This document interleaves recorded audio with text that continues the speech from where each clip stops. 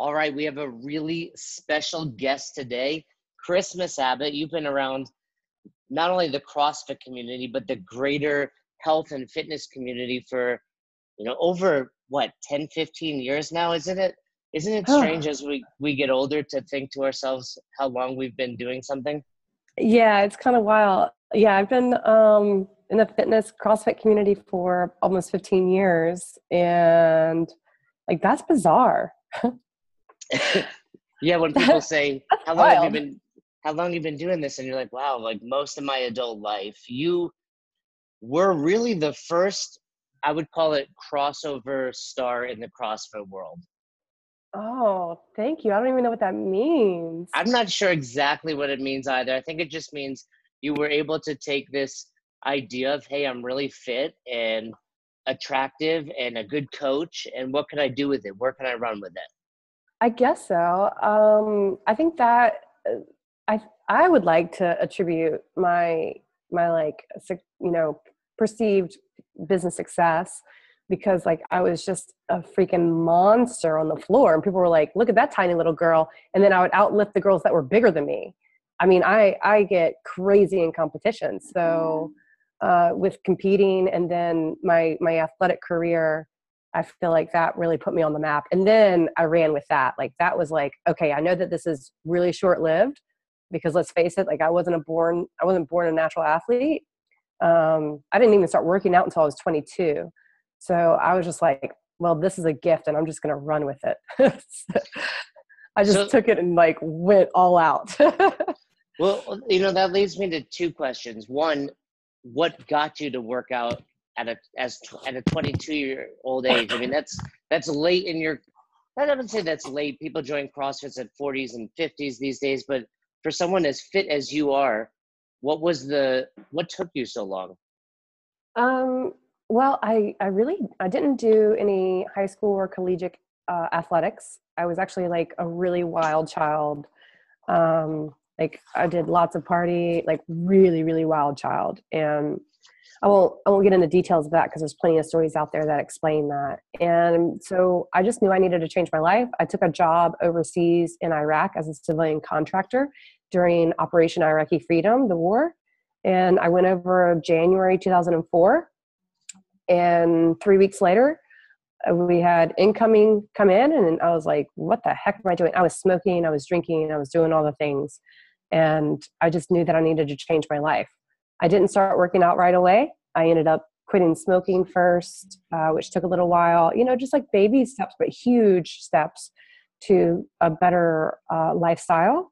And that like eventually later on that year, I found fitness. And then the very next year, 2005, is when I found CrossFit. So I have been doing it for 15 years. Whoa. I, I don't want to jump too far ahead yet, but you Yeah. obviously have a huge impact on the female demographic out there, especially now with Loyal, your child, who happened to also get you a little bit under the weather this week. So if she sounds a little bit stuffy, that's a mom Yeah. thing, right? You're always dealing with, snotty babies. But Yeah. He gives me open mouth kisses and then coughs into my mouth. I'm like, there we go. All but right. you love it, right? I love him. He's so funny.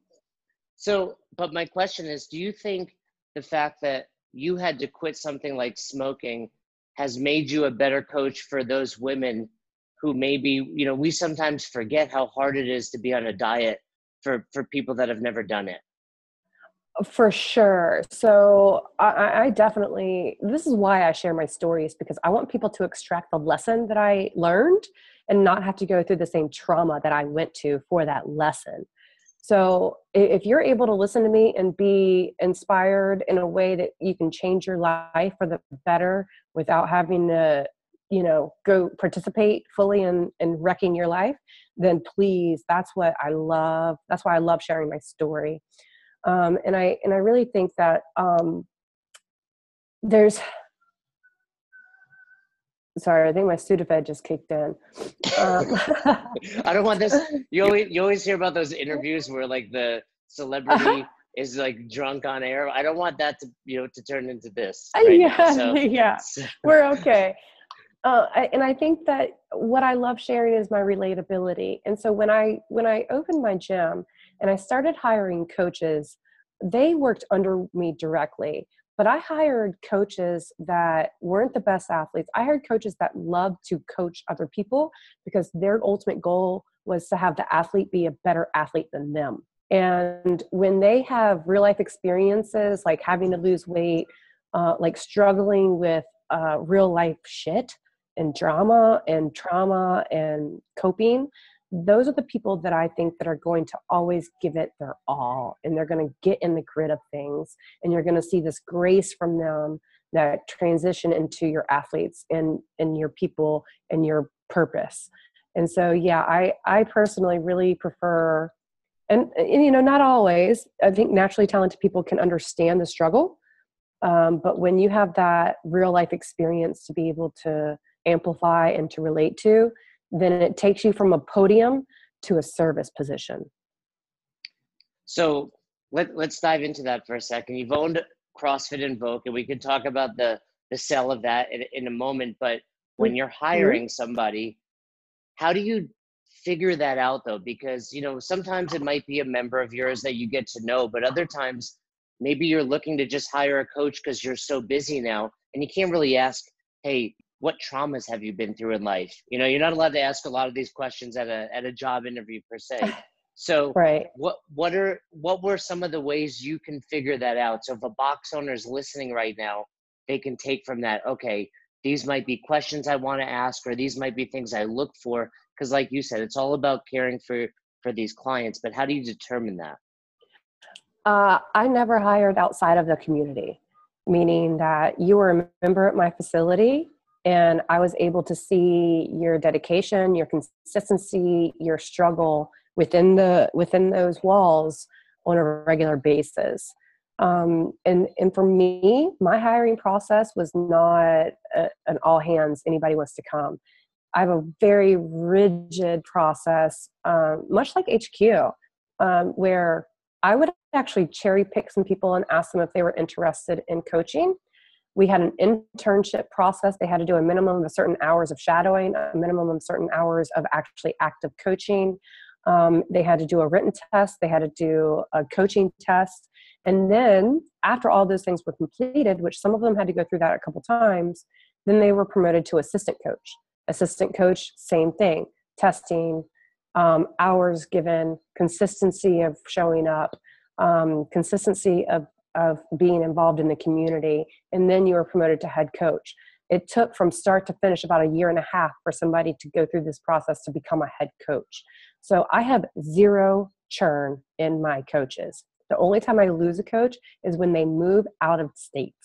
And I'm really proud after, you know, to date, 9 years, actually this is the 10th year that we've been open, that I've had some of them go and open other facilities that have been successful. I mentor them during that process too.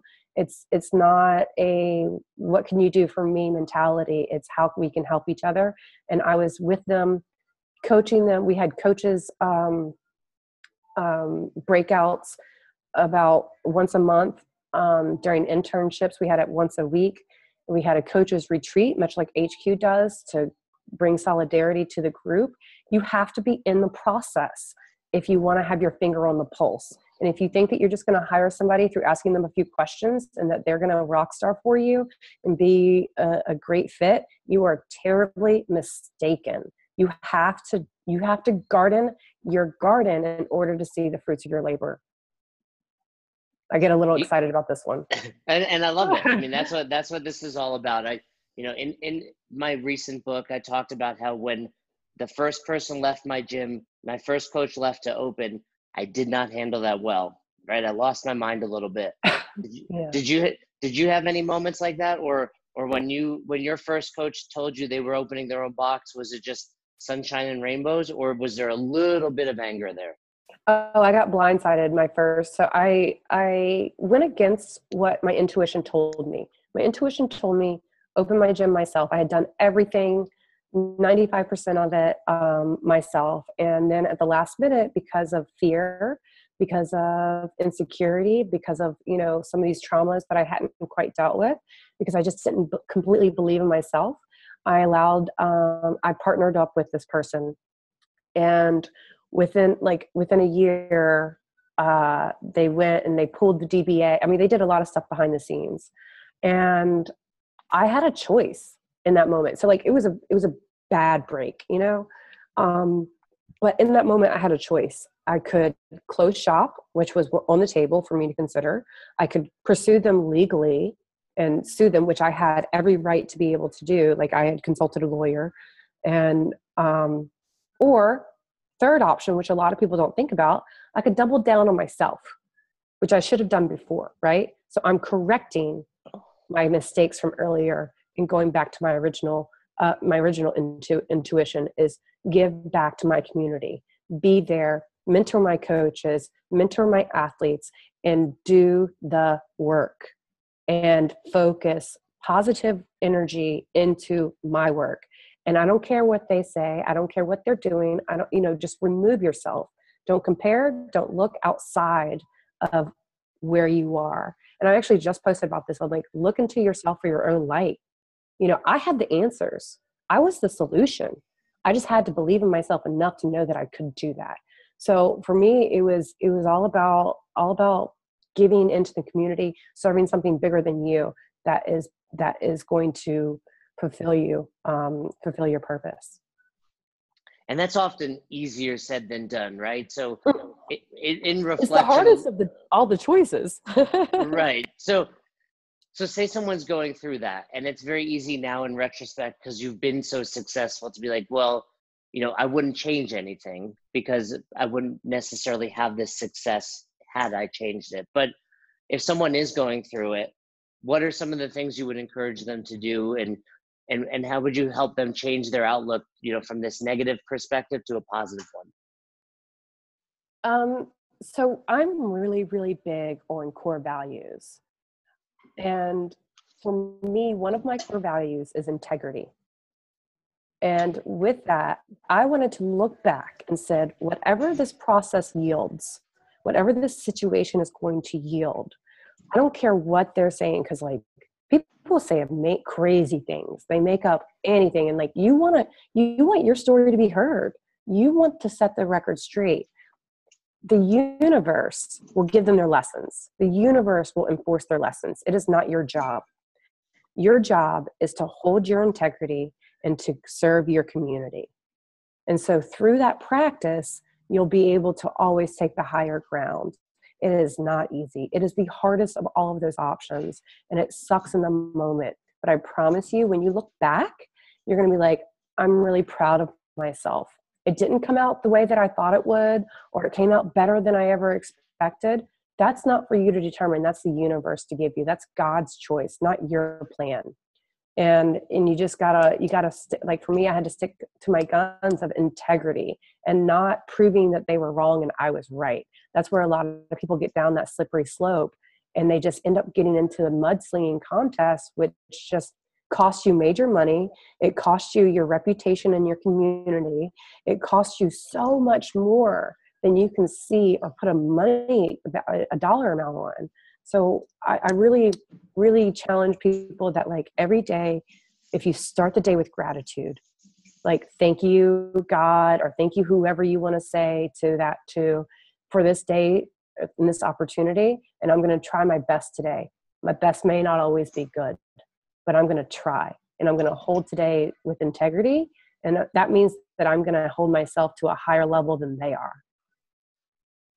I've said that numerous times. I wholeheartedly agree with you on that. It's hard in the moment not to want to just like tell everybody this is what's really happening or this is the truth. But if you just sit back and do the right thing, the truth will always prevail. It does. And maybe not in the way that you wanted it to, and maybe not completely.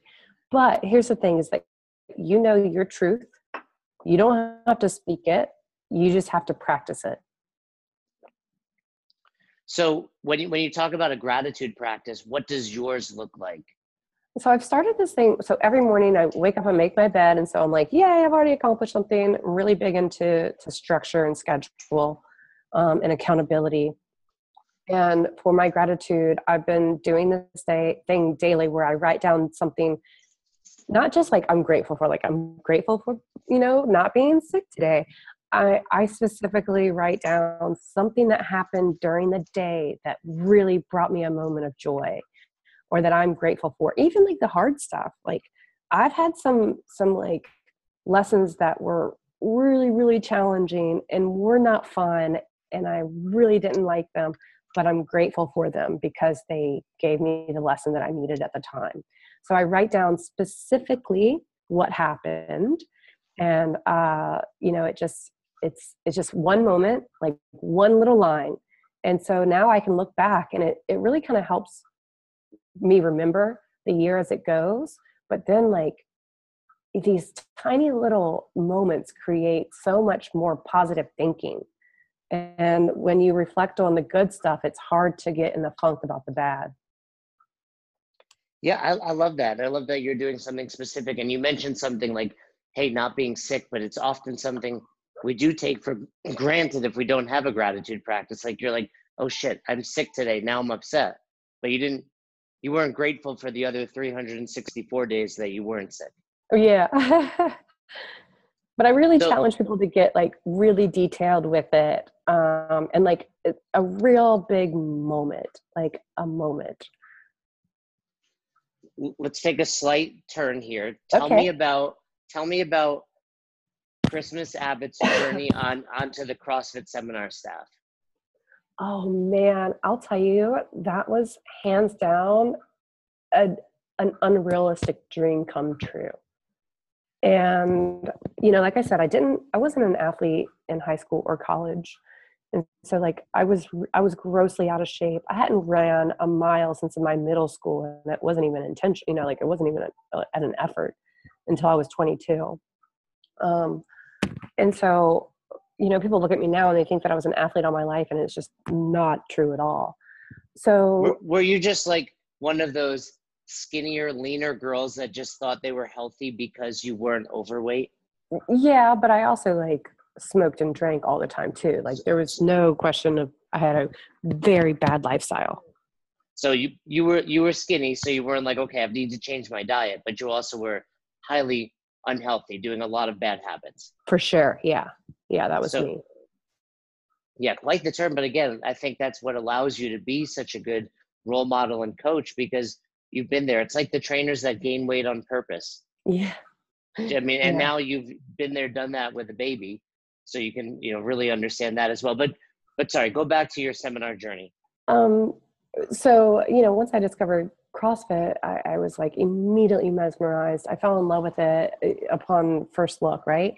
And like then I went to my seminar, and Coach Greg Glassman was coaching. Nicole was there. Dave was there. Like it was all like, Andy Hindle is, I mean, all of the legends. I was getting coached by Coach himself. Just like 2006, 2007. 2007, yeah, is when I got my certification, and a certificate, excuse me. And Oh, look at you. That's a sign of a yeah, seminar staff it's member not a right there. certification, and it's a certificate. and and I just was in awe. And I remember going home, and I was like, man, it would be amazing to be one of those coaches, because I was coaching CrossFit at the time, but I didn't ever think of myself as a coach until later. And he was like, you'll never do that. And I was like, well, okay. A couple of years later, I'm in a different place. We're obviously not together anymore. And my friend, I'd been coaching CrossFit, regularly for a long time now. And my friend was like, Christmas, you should try out for the level 1 staff. And I was like, I laughed in her face. I was like, yeah, right.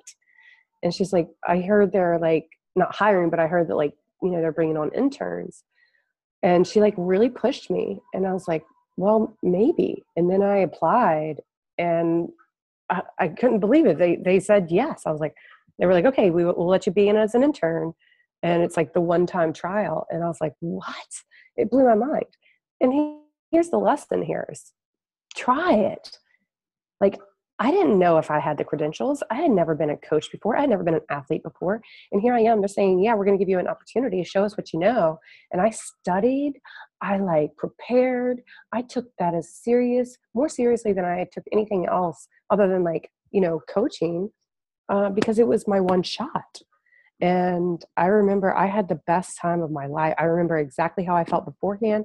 I remember the conversations that I had with Chuck that day. I remember one of the participants asked this absurd question, and I looked at Chuck and I was like, was this really happening? And I Do you remember— remember this question? What was the question? Oh, it was a very bad question. I remember the question. I won't repeat it because it was just like very degrading to Greg Glassman. And Gotcha. I was like, what? And I remember Chuck's very diplomatic response. He kept his cool, but he put her in her place. And I was like, this is amazing. And everything about that whole experience, I could literally write a whole chapter in a book about my 2 days there. And the follow-up, like it was really something special. And I'm always so grateful for them taking a chance on me. So you were, for those listening, you interned, you're typically under a flow master, who in this scenario was Chuck. Do you remember Carswell?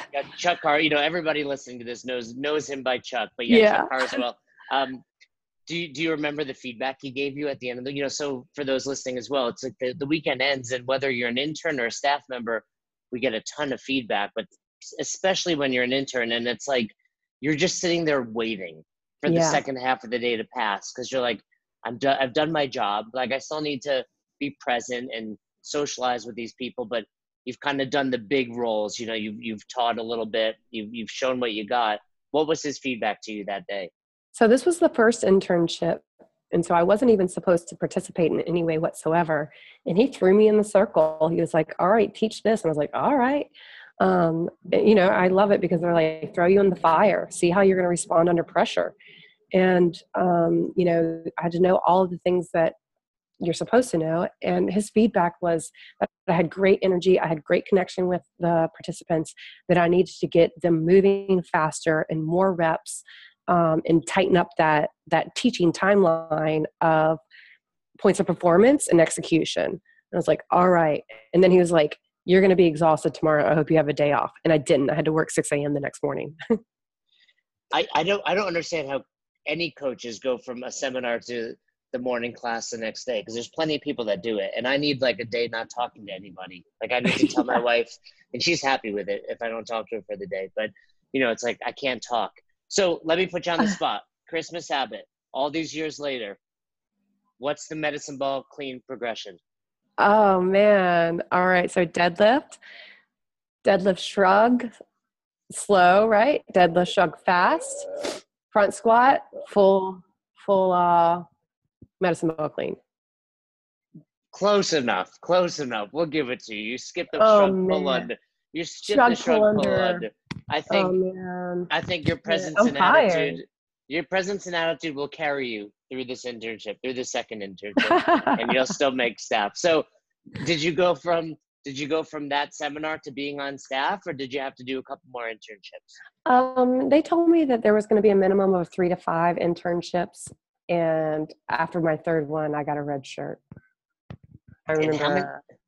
How excited were you about, for so many of us that have made it onto staff, that there's probably been about 300 in the world at this point, right? And that's one of our defining moments. So you've out of everybody, had some amazing things happen in your career, and had a child now, but been on television, best-selling books. Where does making it on staff rank in your accomplishments? So I remember we had just gotten right over 100. So I was like 100 or 110 or 105. And you could have told me that I just got accepted to Harvard. It was the first this is so powerful. It makes me emotional. It's the Sudafed. Yeah. No, truly, like, it was the first thing that I ever applied myself to, applied for, and was really accepted because of the work that I had done. And this is why I love the seminar staff so much, is because they do not let just anybody in. You have to not only know your shit, have certain charisma, be willing to, be in a service position. You're serving something bigger than yourself, like a bigger purpose. And it's like this beautiful magic that each of the people that on staff have. Like, they are all rock stars in their own being.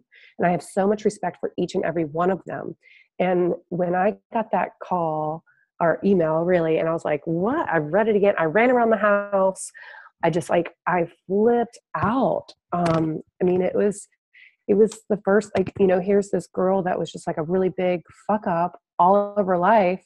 And then I got accepted to something that meant a lot to me. That was all like at the core of my being. It was pretty legit. Definitely legit. You were on staff for must be about 6 or 7 years. A couple of years. I think around, I don't know, a couple of years. So you probably worked somewhere around 50 to 100 seminars in those years. Do you have a favorite moment that stands out from your time on staff? Ah, man, I can like go through, I can almost remember every seminar. Isn't that bizarre? That is very bizarre. Yeah. And I think we kind of remember bits and pieces and the boxes we've been to and maybe the trainer dinner. But Yeah. anything, whether it was a Saturday night out with the crew or just a moment where you spent time with a participant, anything stand out? I mean, I loved the participants. I love the Saturday night social. It makes me, and I just, again, this, me being an educator and love education is one of my core values. Seeing the people go, aha, like understanding it is really, really cool. So this is probably not the best thing to highlight, but I was working a seminar in Miami Beach, and Sarah Wilkeson got rhabdo from the heat. Like a lot of things contributed to it, and just sitting with her in the ER that night was pretty intense. But it was like, that's our family. And what I love about the seminar staff, and no matter who you work with, it's a connection. It's a family. And when one person goes down, they all go down. And so now we call her Sarah Willie Wilkeson Rhabdo.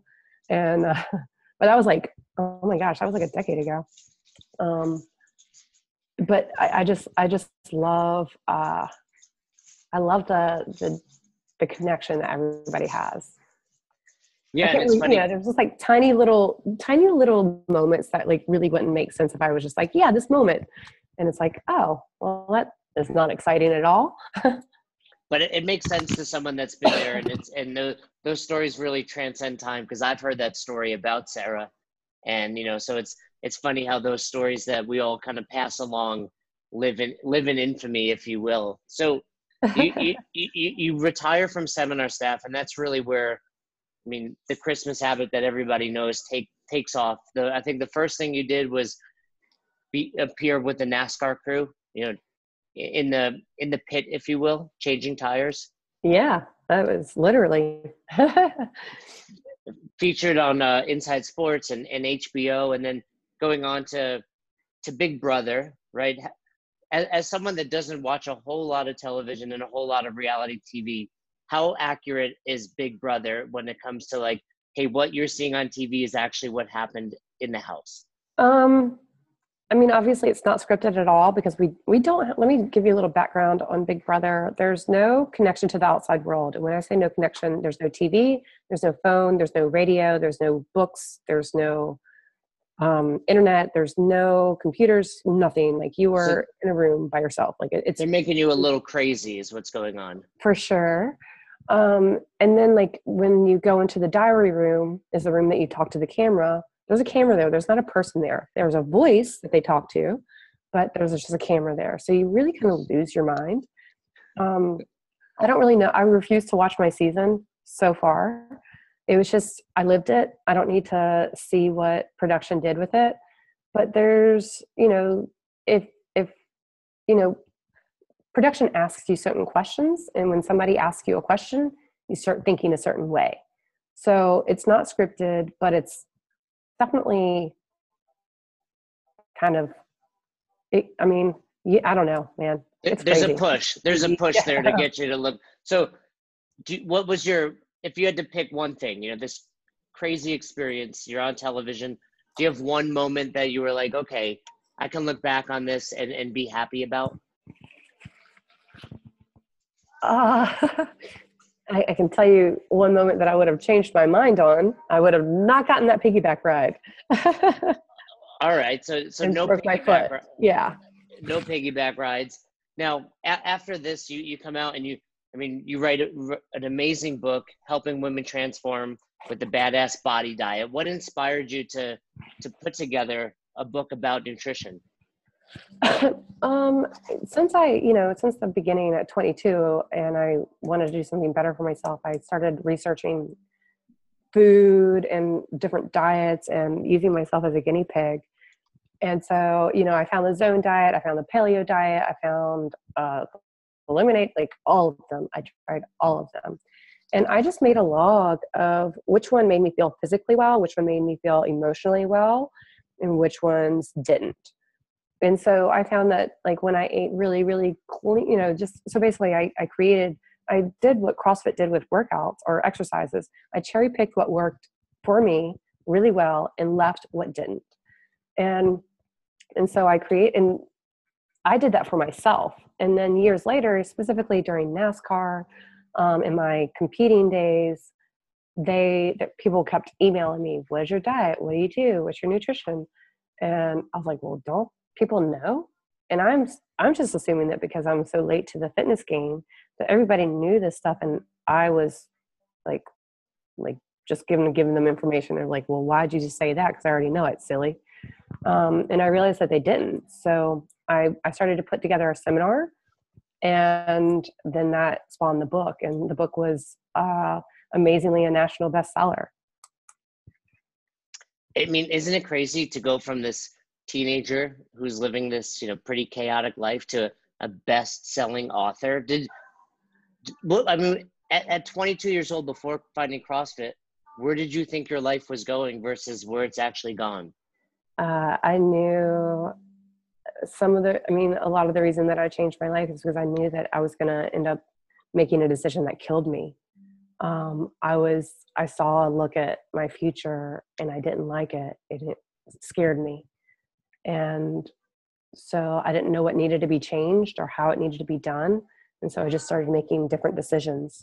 And that's how I found fitness. That's how I found CrossFit. And through that decision process of always wanting something better for myself, I was able to really make this incredible, very dynamic life. And I don't even want to say career because it's my life. Like, I love it. And no, I look back, and had I been 22, knowing where I was going to be now, there's no way that I could have wrapped my head around it. And I definitely wouldn't have believed you, but I'm just so grateful for that shift and that decision to be disciplined instead of just wild, Well, and as you've settled down, you now have Loyal, your baby boy. How has that impacted your life? I mean, like you just said, I think for a lot of people listening, their careers are who they are. I mean, you and your job and your career is all the same when it comes to who Christmas Abbott is. How has having a baby changed all that for you? It hasn't changed my purpose. I believe that my purpose is still the same, is to, through my experiences, help people extract the lessons so they can see their light and their potential and live their best selves and like really create who they want to be. And so like I'm the conduit, but one of my favorite tools is fitness and nutrition and health and wellness, right? Those are just tools that I'm using to help speak to people so that others, I love to educate and elevate. Those are two of my core values. And that's my purpose. I'm living my purpose through my core values. And I want to, with being able to now have a little human that looks at me and examines every single thing that I do, who I am, how I interact with him, how I interact with the world, nothing changes in that. And that makes me really proud that I've been on my purpose, and because of that, it didn't change. Now my process has changed, where before I was traveling 3 out of 4 weeks of the month, I was working 12 to 15 hours a day, 7 days a week. I mean, people think that this was an overnight sensation, and I'm like, this is 15 years in the making. So I really love doing what I'm doing, but I'm just smarter. I say no to a lot more stuff.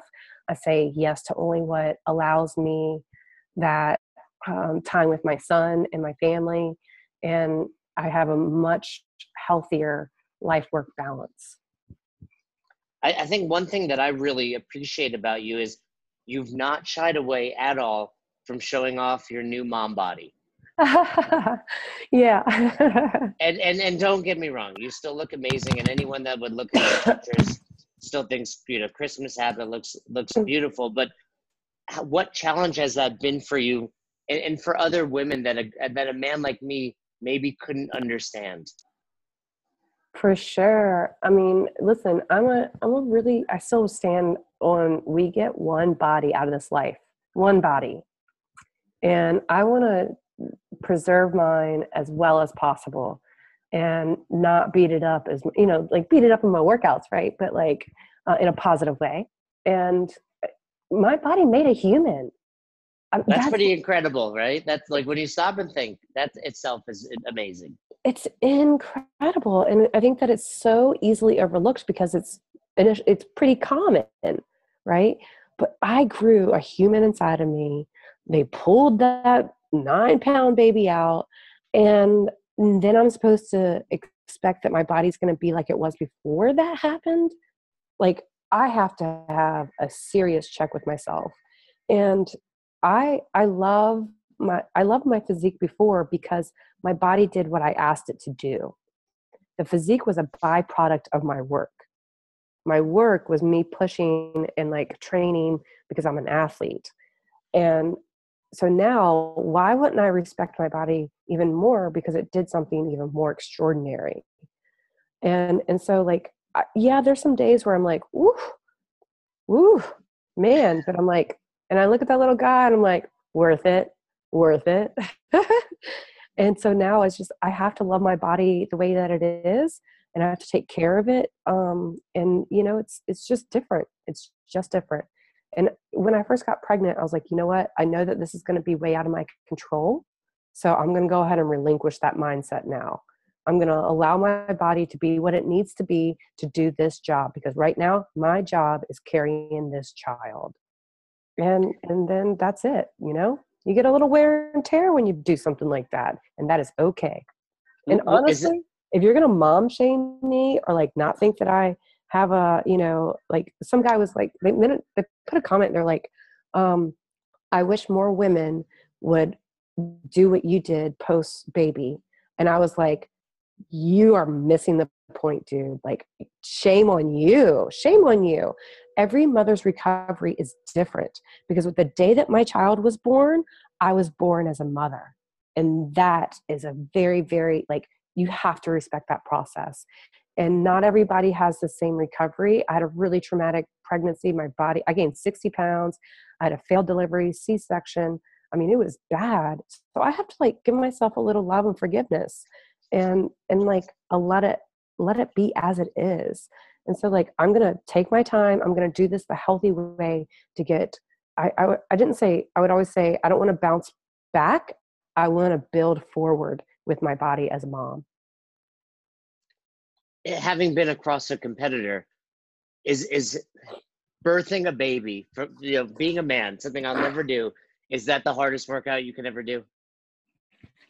You know what? Oh man. I mean, yes. I have to say that like between training for the games, training for nationals in weightlifting, NASCAR, the mental tenacity that all of those take and the physical demand that all of those take could not prepare me for having a child. And when I say that, I mean, like, I was in labor for 13 hours before we decided to do a cesarean. The cesarean, like, I was like convulsing, and I looked over at the guy beside me and I was like, do you mind tying my arms down? And the guy looked at me like, what? I was like, I need to be restrained because it hurts more. Just like I'm in such pain. Like, And then they wanted to knock me out. And I was like, I don't want to be asleep for this. Like, I want to be as present as possible. And they were like, this bitch is crazy. So it wasn't like physically it was painful, but it was just like the mentality of pulling a human out of your body. I don't know, it's crazy. That's wild. I still can't even believe it happened. So all of your training though, do you think that helped you overcome? I mean, we just recently watched, my wife and I, there's like a documentary on Netflix about, Sex Explained. And part of it is all about giving birth and how women will sometimes have drugs and some women don't want it. But do you feel like your training, obviously you go to a C-section, you have to have some sort of drugs, they're cutting you open. But prior to that, did your training help you get through a lot of that? Yeah, so my training, like definitely, like I was good. I was golden. I was ready to do it all. And then, uh, like I stayed in the game, and I'll tell you, so like it gives you a little bit of details. So it was in labor for, at that time, 13 hours. And I was only, I had been at 7 centimeters for 5 hours, meaning that like I had stopped like trying to give birth. And the fact that you have to get to 10, right, before you can deliver. And then This you go is through news to pushing. me. This is news to me. So yes, okay, to get to 10. Yeah. So you have to open up to 10, and then you actually start pushing. And pushing can be 2 hours to 24 hours. Like it's crazy. And we were already at 13 hours, and I wasn't even like close. And it was like a mental shutdown. I just started crying. I was like, what in the world? But like the doctor was like, this is abnormal. Like your body's not, like your body's rejecting him coming through your birth canal. I'm like, okay. And she's like, it's okay to have a cesarean. So we had a cesarean, and I'm really fortunate that we made that decision because he would have gotten stuck. She was like, there's no way that this kid was going to fit. He would have gotten stuck, and we would have had to do an emergency cesarean anyway. So it's like, I don't know. It was so much at the time that I don't even remember how painful it was. Post delivery for my cesarean was more painful than I remember the actual delivery. Well, So like they, for a month, I couldn't even sit up by myself. I mean, they cut your abs open basically, right? They cut through your abdominal wall. Yeah, and they cut it different ways, and so like you're basically like getting sliced from hip to hip, and then like, okay, cool, go home and take care of a baby. What? I myself was a C-section, and then I watched that documentary, and I had no idea what my mom had been through. And I'm like, holy shit, mom, thank you for doing that. Like letting, a doctor cut you open and go through all of it. It's amazing what you moms do, is what I'm trying to say. It's just, the more you get to know it, it's just like, wow, this is truly incredible what women go through to have human beings come out of their body. I agree. Like it still like makes me in awe. Like what I'm really in awe of, like women do natural childbirth, even regular vaginal childbirth. I'm like, I kind of got a freebie here, in a weird way. I just find it fascinating and terrifying. So I want to let you go. I know you've got a ton to do, but before I let you go, I want you to tell me a little bit about your new app that you have coming out. So I'm really excited about this. It's more, it's obviously like really diverse, fun workouts, a nutrition plan based on, that is sustainable. It's not a diet, it's a nutrition plan that you can apply for the rest of your life. It's the way I've been eating for the last almost 15 years. And then also, mindset. I've talked a lot about goals, not goals, I'm sorry. I talked a lot about core values and understanding the difference between core values and priorities, and structuring your day, structuring your schedule, just things to keep you, not only to get you on track, but to help keep you on track and keep you accountable. And I'm really, really excited about it. You can find it at christmasabbott.com, or just head to my Instagram at christmasabbott. Pretty easy to cyber stalk. Yeah, you can find, people always ask, how do I find you? It's like, just Google, you'll find Christmas everywhere. You've mentioned core values a handful of times, though, and you've mentioned yours being educate, elevate, integrity. Is that something people will be able to do within the app, or do you have a place that you recommend? Because just telling someone, hey, find your core values, where would they begin? Yeah, so that's actually a process that we go through in the app. When we start one of the programs during the onboarding session, is like we go through your core values, and I tell you how to, because people are like, oh man, I explain how to like get down to 10 and then get down to 6 and then maybe your top 4 or 5. And what's cool is that these are the things that you want to be integrating into your day every day. And these are the things that help you find and stay on your purpose. And these are the things that really define who you are and what kind of legacy you're going to leave. And like, if you're making decisions, they should be made through your core values. And so I walk you through that process. I don't want to go back too far, but I forgot to ask you one question. Yeah. What did you crave when you were pregnant? Like, what food, being that you're so into nutrition, what was, you always hear these stories of ice cream and pickles, but what did Christmas Abbott crave during pregnancy? Oh, lasagna and lemonade. Oh man, I would order 2 plates of lasagna. Like, I would go out to eat. I gained 60 pounds. Now remember, on a 120 frame, 60 pounds is That's 50% of your body weight. You're double. legitimate.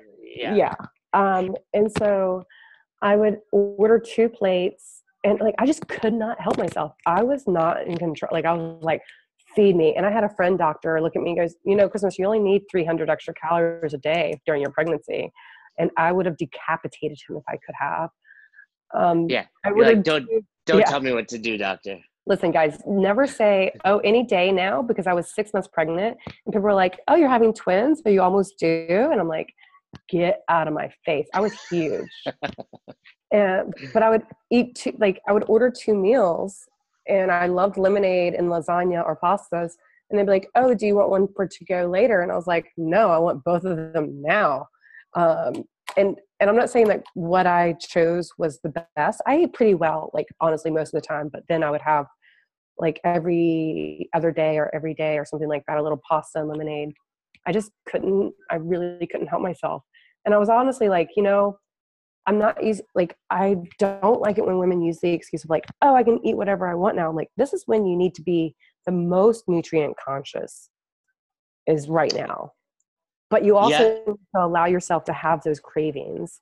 Just don't let the cravings turn into like a cripple of you being lazy and passive about your decisions.